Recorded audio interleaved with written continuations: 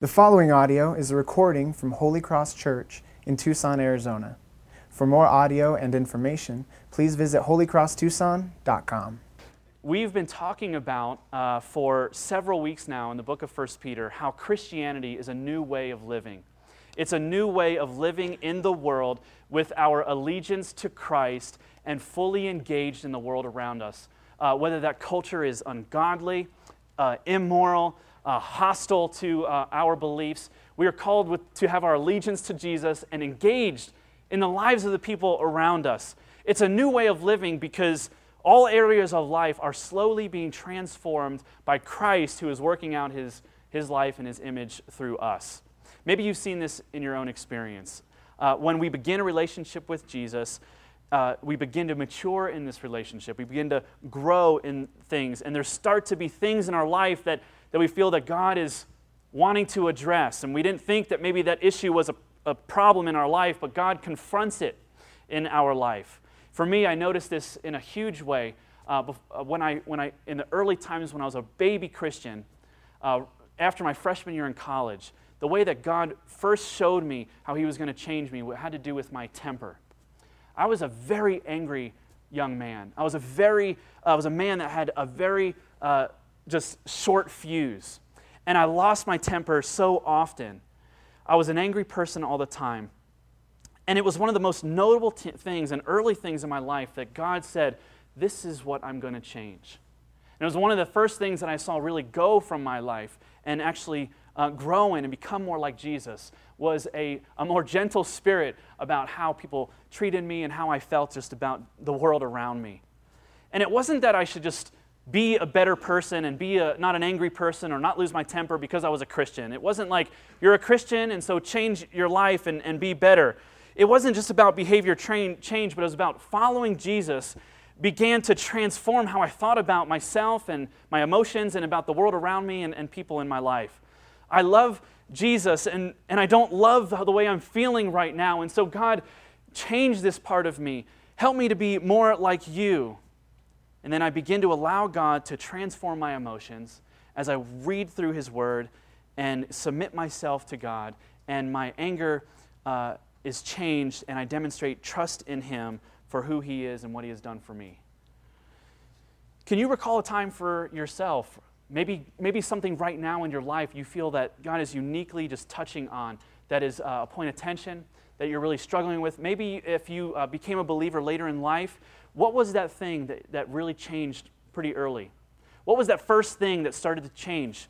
Maybe it was your speech and how you spoke and the words that you used. And maybe it was your lack of generosity, and God all of a sudden gave you this desire to be generous with all that you had. Maybe it was your self-centeredness, and God was showing you, here is where I want to make you more like Jesus and less like you. And He was exposing your need for Him, and He was exposing your pride and your self-centeredness. Whatever that is, we all have those things. Well, the point is that throughout the life of the Christian, God continually shows us things that we need to submit to Him and under His care. And it's not by accident, because God's agenda for us in our life is that we would be more like Jesus.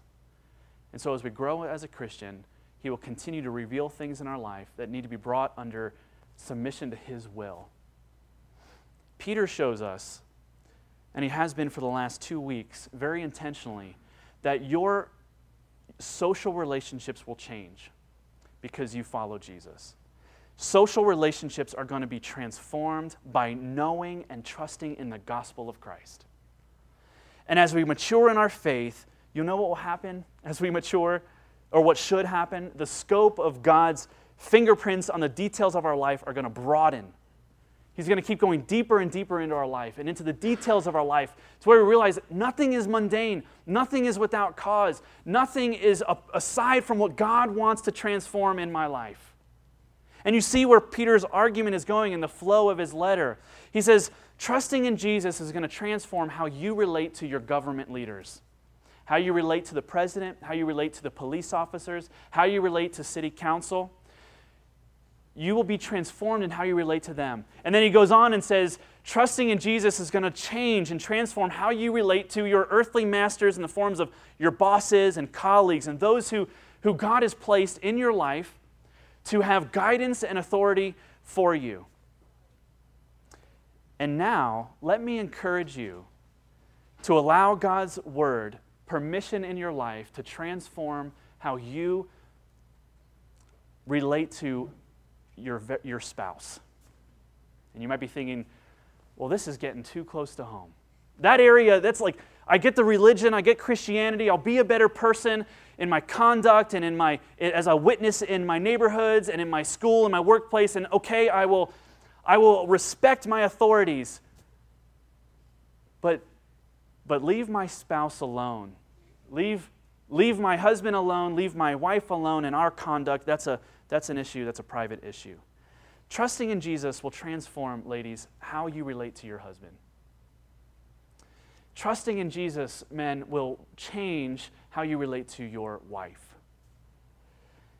All of this is not merely behavioral change, as we said, because you're a Christian. Do this because you're a Christian and you want to be a better person. But it's a new way of living in our world, demonstrating that we are people that have a new hope. We've been born again to a living hope that is imperishable and undefiled and unfading, kept in heaven for us. And because of that hope, we react to people differently and we treat people differently. And so today, we're actually just going to look at the wives. And next week, we're going to take the husbands. And so Peter says that this hope that we have from Christ is imperishable, it's undefiled, unfading, kept in heaven. And if we believe this, your marriage will change. If you really believe in Christ and trust in Him for the hope of your eternal life and also the hope of your temporal life today, your marriage cannot stay the same.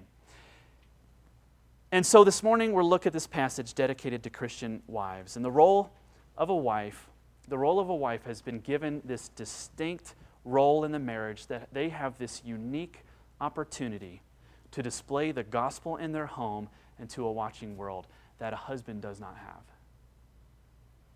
The chapter begins, wives, submit to your husbands. Submit to your own husbands. And we remind you before that to be subject to is to willfully arrange and order your life under the authority and guidance of your husband whom God has placed in your life.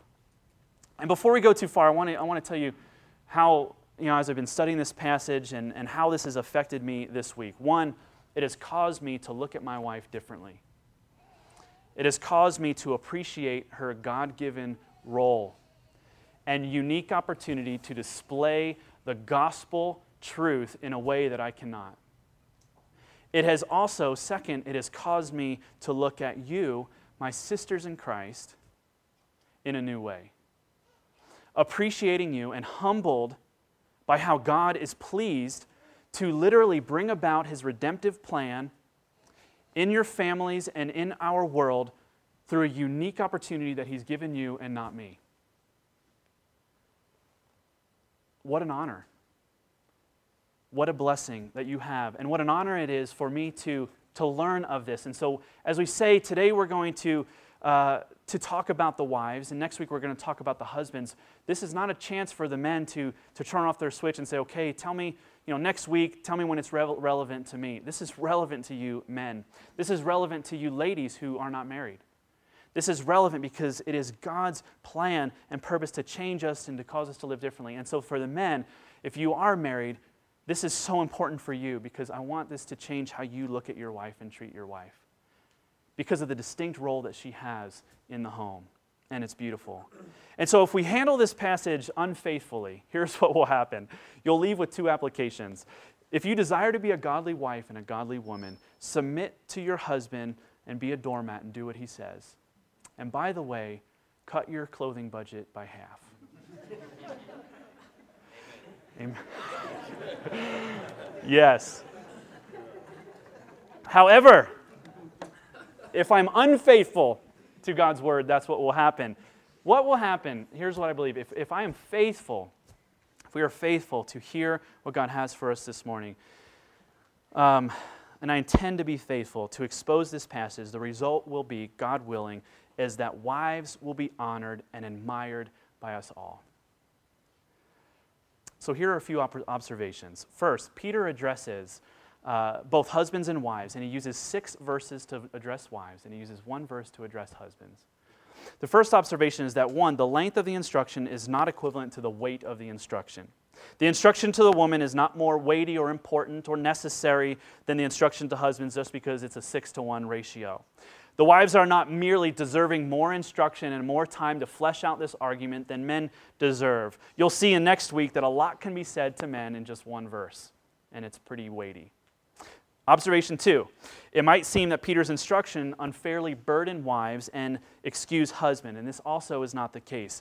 By simply addressing wives in this letter, he is honoring them in the church and in the home. The command to wives to be subject to their husbands should never be taken to imply inferiority, lesser importance. Peter affirms the opposite. Wives are joint heirs, co-heirs to the grace of life. Peter is saying, ladies, God desires to work through your life. Your godliness, your submission to Him to bring about change in the church, change in your home, change in your world, in your government, in your neighborhoods, in your workplace.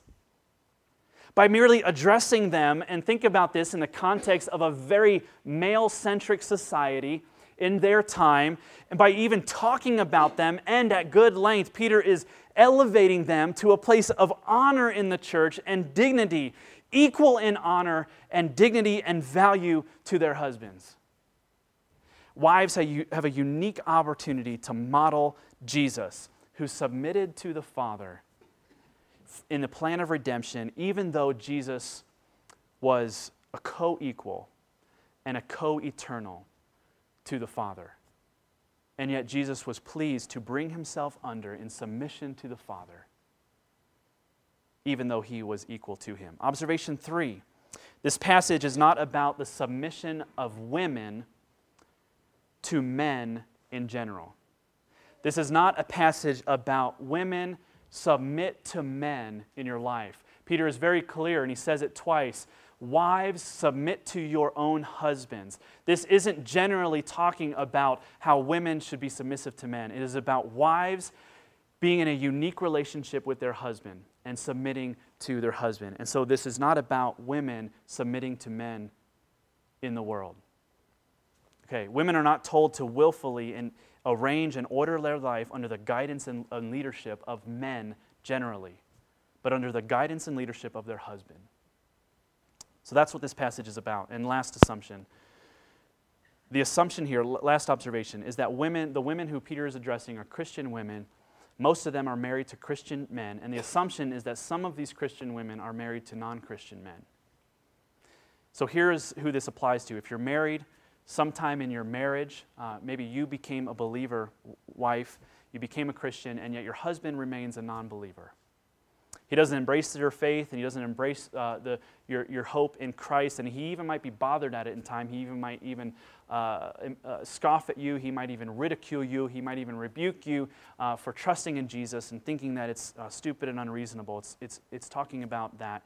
He's also talking about this. Your husband claims to be a believer, and yet you don't see any fruit in this relationship with Jesus. And so he's a Christian by confession, but you don't see him becoming more like Christ in his life. Third, he's a Christian, but you struggle to submit yourself as his wife under his leadership in your home, leadership over the home and over your family for a variety of different reasons. Or he's a Christian, but the pattern of his life is characterized by a lack of obedience to God's word. So the assumption is that this is for all Christian wives, but uniquely you might find yourself in a situation where it is difficult for you to submit to the leadership of your husband. Peter has great instruction for us. Okay, thanks for letting me get that out of the way. So here, let's dig in. The wife who loves Jesus possesses a mighty weapon for influencing her husband in the gospel and being a witness to the world. So think about this. The wife possesses a powerful weapon to get her husband to do what she wants. And you might be thinking, I don't need the Bible to tell me that. Right? It's not your body. It is the testimony of your life. This powerful weapon, this unique weapon that you have to participate in Jesus' work of redemption in your home is the testimony of your life. And what are the characteristics of this life? First, these women are holy women who hope in God. Peter does not base his argument and instruction to wives on cultural trends or cultural circumstances. He is not taking into account, because of the cultural realities in which you live, submit to your husbands. He talks about holy women who hope in God. And the specific example that he gives is Sarah, Abraham's wife. Sarah is a specific example of godly submission for a wife. She's an example to all of wives for how to submit to her husbands. And this is my favorite verse in all the Bible. By calling him Lord. No, I'm just kidding. The example of submission to her husband by calling him Lord. And how is this a demonstration of holiness and hoping in God? Wow, doesn't this seems like heavy-handed. Be like Sarah, who submitted to her husband by calling him Lord. But Lord is not Lord.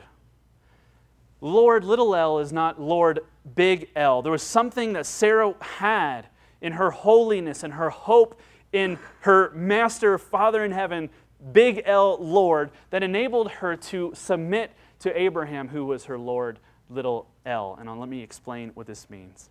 The readers would understand that because Sarah was a holy woman who hoped in God, she trusted in God with her whole life as her big L Lord. She was able to acknowledge Abraham, the husband whom God had given her, acknowledging him with due respect as her husband that God had placed in authority and leadership in her life. The characteristics of a godly woman who hopes in God is that God is her master, not her husband.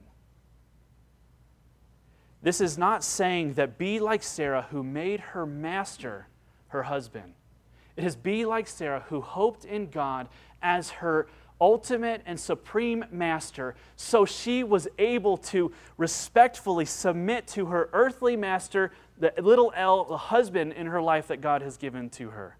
This is what it means to be holy in this passage, to belong to God, to have confidence in who you are because of God's work in your life, to trust in Him and follow Him, and have such security in knowing who you belong to that you could joyfully submit to the man who God has placed in your life. In college, you may have called this dating Jesus. Okay? At least that was at least the reason that Christian girls gave me for not dating me. I'm dating Jesus. Jesus is my master. He is my fiance, my boyfriend. And this characteristic leads to women who submit to their husbands. A woman who hopes in God, a holy women who hope in God, with God as their ultimate master. He tells me what to do. He is my guide. He is my authority supremely. And the characteristic of a woman who hopes in God, they are able to submit to their husbands. It causes wives to fill their lives with conduct that is pure and respectful. It causes wives to consider continually, how can I conduct myself? How can my conduct with my husband be in a way that is pure and respectful to him? How can I honor him with the way that I dress in public? And we get into that. How can I respect him in his leadership position that God has given him in the home? To respect him in making those decisions. How can I challenge him respectfully when I disagree with him?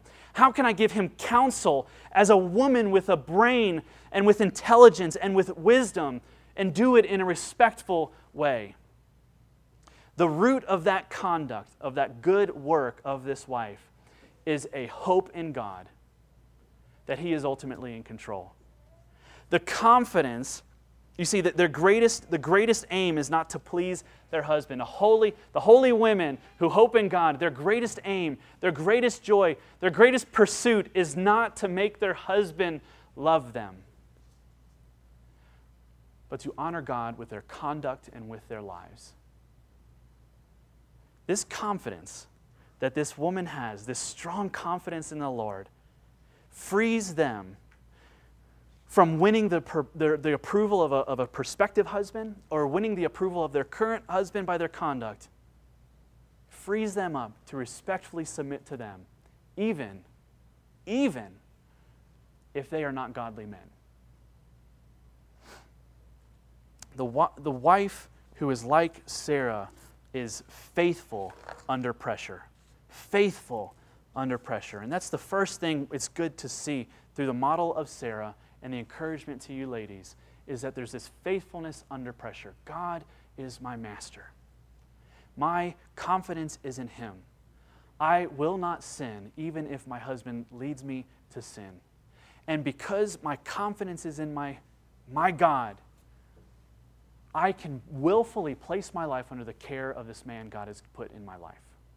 Number two, the second characteristic of a submissive wife is that these women are beautiful.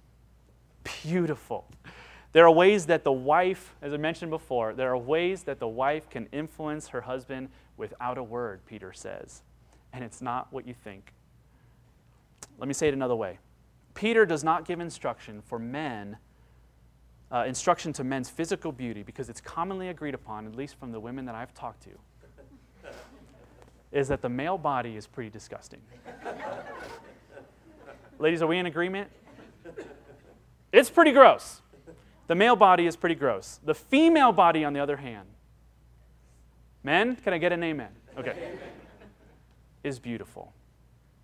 Men are, and this is good for ladies to hear, men have a disposition, a unique bent, different from most women, that is a disposition towards sexual attraction. And this is not an evil thing. The female body is unique. We are uniquely tuned to see its beauty. And Peter says, don't let your adorning be external, but let it be the adorning, be the hidden person of your heart, the beauty of a gentle and quiet spirit. The female body is beautiful. And Peter is saying this. He's taking two things. A God-given reality. A God-given reality. Ladies, you know you have power because you are beautiful. And this isn't a joke. This is a reality. You have power because you are beautiful, and you could get things done by using your body to get men to like you, to listen to you, to do things that you want. And Peter says this is a God-given reality, and then he holds up a cultural distortion of that reality to make a point. And he says the female body is beautiful. And the culture distorts this beauty and uses it to objectify you and to influence people through the use of your body. And Peter says, you don't have to do that. Not even for your husband. Do not use your body to get what you want. Do not use your body to get people to like you. Do not use your body to get your husband to respect you for who you are. Do not use your body to get people to notice you and to love you. This is not just for wives. This is for single women, for girls who are in a relationship with a boyfriend or fiance. Your body is not to be used for men to love you, to love you and to appreciate you and to accept you. Your body is not used, should not be used to influence people in your life. The problem for Peter was that in this context, the problem for Peter wasn't in the hair or the clothes or the jewelry per se. It was in this. Think of the time that you spend on Pinterest looking at hair and clothes and makeup and styles. Now consider the time you spend doing your hair and doing your makeup and enhancing your beauty. Now consider the time you spend each day on your mental and spiritual strength for all that God has entrusted to you as a daughter of God.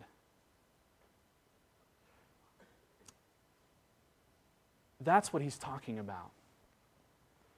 He wants to open up the conversation to consider these things. And this word adorn is used 3 times, and it's a really interesting word. We don't use it culturally. It's not relevant. We don't say that, I love what you've adorned yourself with today.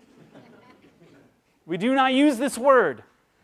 But but even this modern translation has maintained this word for good purpose.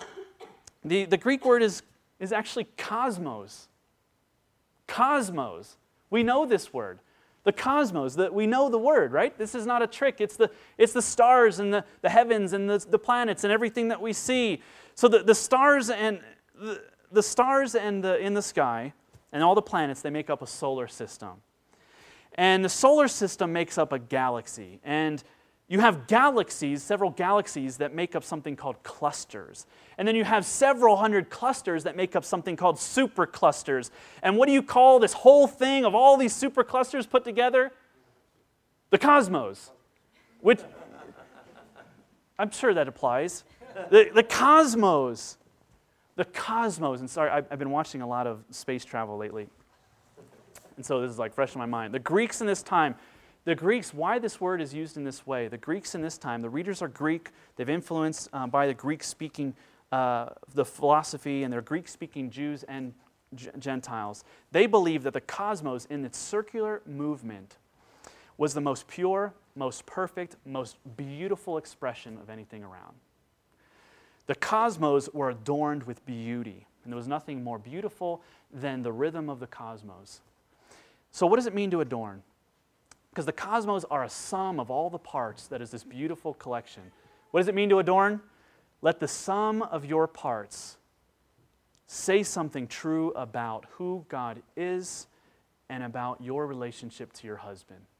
So when Peter is saying adorn yourself, he is saying let the sum of all that you are and all that you put together and the collection of all the moving parts in your life and how you put yourself together and how you decorate yourself, let it all speak of something beautiful, of who you are in God's eyes and who you are as your husband's wife, submitting to Him. That's the Greek way of thinking about it. And perhaps here's an easier way to think about it. And when I say this, you're going to say, you should have started with that illustration. It's like setting the table. I walk into your house and the table is set. I can tell who you might be having over or how important that person is, how casual the environment is, what you might be eating, how many courses. You see, if you put together this table, it says something about the content. It says something about what you're going to do and what you believe. How important this meal is. And Peter singles out hair and jewelry and fine clothing because people in that time displayed wealth in those things. In that time, right? But we don't do that anymore. Not much has changed. We could add a few things to the list probably. Houses, cars, handbags. Sorry, did I go too far? Or even your very bodies. Even your very bodies become something that people look at and admire. Peter says that is so powerful. Power should not be used in that way. What is powerful? See, Peter's not speaking against beauty. Don't you see that? If anything, he is bringing our attention to it and acknowledging it, that women are beautiful. He's speaking out against a superficial or scandalous beauty that puts a premium on your body over your heart. The force of this argument is not that women should not look beautiful through clothing and jewelry. The force of this argument is that wives ought to understand the vastly superior value of godliness and the danger of a superficial and shameful sensual fashion that you might demonstrate to the world around you. He's speaking to the thing that women use to make themselves beautiful to others. What is that thing?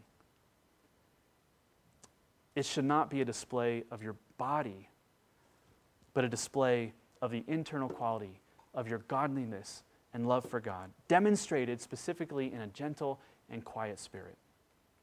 Men, you have a disposition towards sexual attraction. Ladies need to understand that. To understand this in relationship to submitting to your own husband would be good for you to ask, does this image put my body on display, even unintentionally, for men other than my husband? That's a great question to ask as it's getting hotter outside. As the shorts come up and the shirts come down, and there's this little section of clothing on the female body, because the female body is beautiful. The principle is modesty. The principle is respect for your husband. The principle is modesty. And what am I putting on, and what does this preach to the world? Does this preach that I belong to my husband and you can't admire me the way that my husband can admire me? Because I submit to him as an expression of my ultimate submission to God. This is, and Peter says, this is very precious. This is very precious. There's this very wonderful phrase that I don't want to skip over too quickly. It's found at the end of verse 4, which is God in God's sight is precious, very precious. What an amazing, tender phrase. It's such a tender way for Peter, this pastor and church planner, to speak to his sisters in Christ. The women of the church, he's telling them, God thinks that you are beautiful, that you are valuable, that you are honorable, that you have a powerful weapon in his plan of redemption for the world. And it's not because you make yourself beautiful on the outside. I have two daughters, 2.5 and 3.5 months.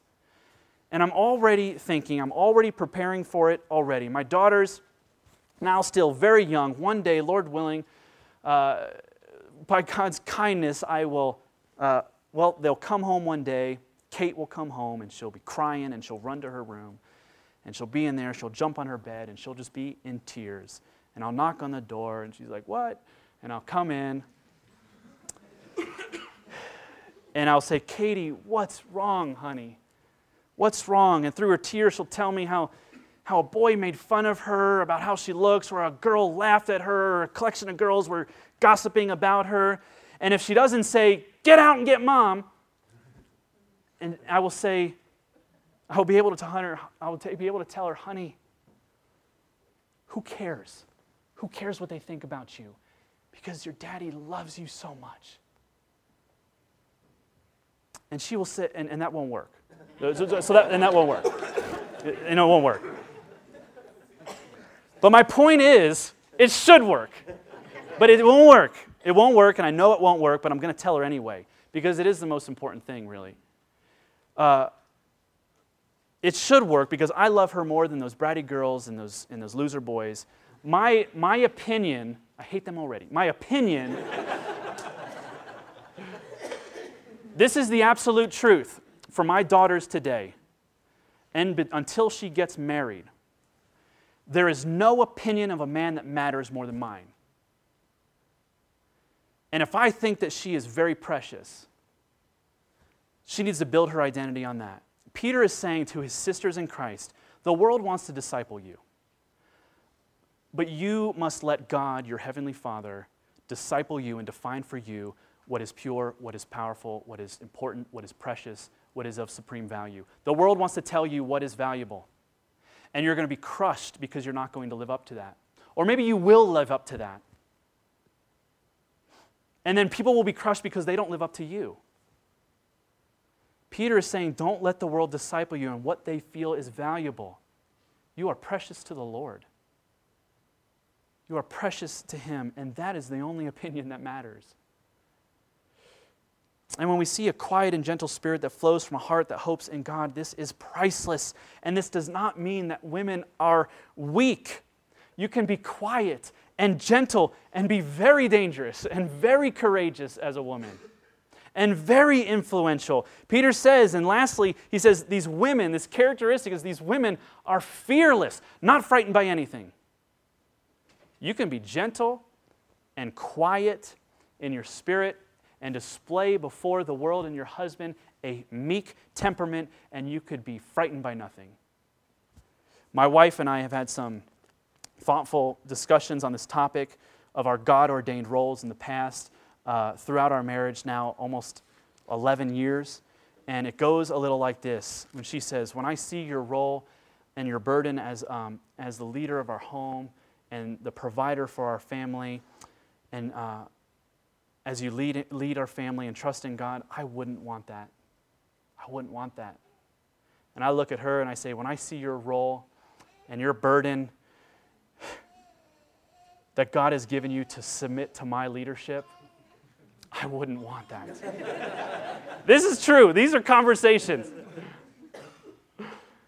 I wouldn't want that for a minute. And you know what that causes us to do? When we recognize these God-given roles and we recognize the burden of them and the need to be godly in them, as the husband, as the leader, understanding their wife in a humble and loving way, and the wife submitting to her leader, her husband as an act of submission to God and the man he's placed in her life, it causes us to need God. See, when we look at each other and say, I don't want your life, and I realize that it's difficult, it causes us to admit our need to God and to trust in Him to faithfully exercise the unique role that He has given to us in the home. He's called us to trust in Him. Peter is saying, ladies, when you know that you are holy women who hope in God and therefore you belong to Him and you have a hope that is imperishable, when your identity and beauty are not bound in your outward appearance, you will be able to fearlessly submit to your husband with great confidence. Wives, you have an important role, an important part in the church's witness to the world in an urgent time. And at times it may not be easy. It will not be easy. Your husbands may resist you. Others might ridicule you, but God is pleased with you. And with that comes an unconquerable joy and courage. God is pleased. What else? Why else do you need courage? Because submission does not mean agreeing on everything. It is possible to be submissive and to not agree with your husband. And if you notice, there's great exhortation to mothers of daughters in this passage. Peter holds up Sarah as the mother example for you to follow and says, as her daughters, look to her. Isn't this terrific? You are her daughters, he says. You're her children. Moms, if you have daughters, or even consider the young girls in your church if you don't, are you setting before them a godly example of beauty that surpasses external beauty?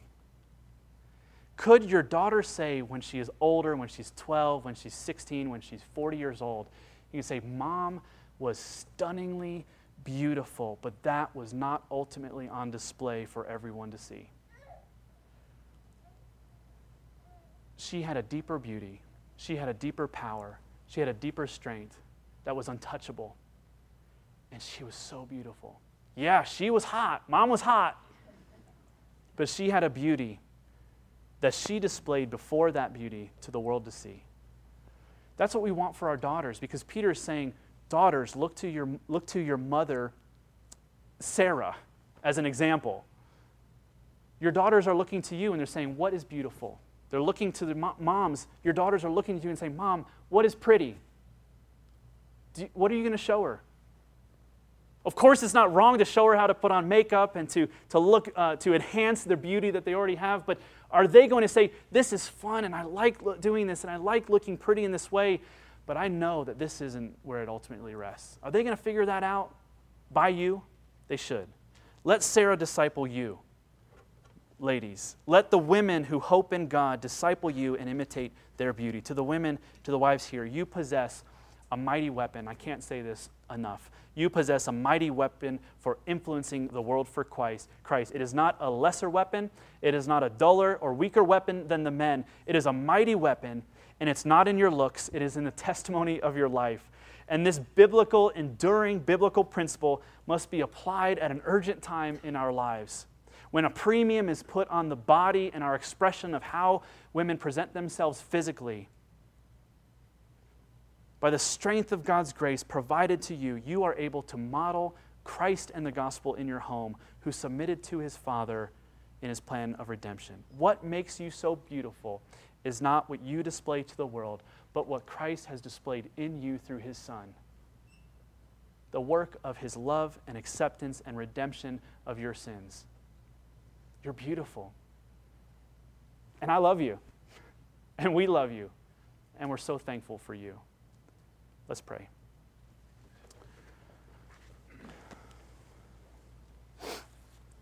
Heavenly Father, thank you so much for this opportunity to honor our wives and the women in our family. I pray that they are honored. I pray that they are encouraged and even convicted. I pray that we would all look to you as members of your family, humbled. And as we see the unique opportunities you've given to us in the home and in the church and in society, we would say, this is hard. Lord, would you help us? Would you encourage us? Would you strengthen us in our mind and heart and in our bodies? I pray that our women, as beautiful externally as they are, that they would increase in an internal beauty that screams loudly of your love, of a confidence and a fearlessness and a hope that they have in you. And I pray that as the watching world would look at the ladies in our church, that they would say, you truly are beautiful. And it's a beauty that I don't see a lot. It's a content heart. It's a quiet spirit. It's a courage and a fearlessness that is unmatched. I pray that they would be those women. And I pray that the men here and husbands here would support and honor our women towards that end. In Jesus' name, amen.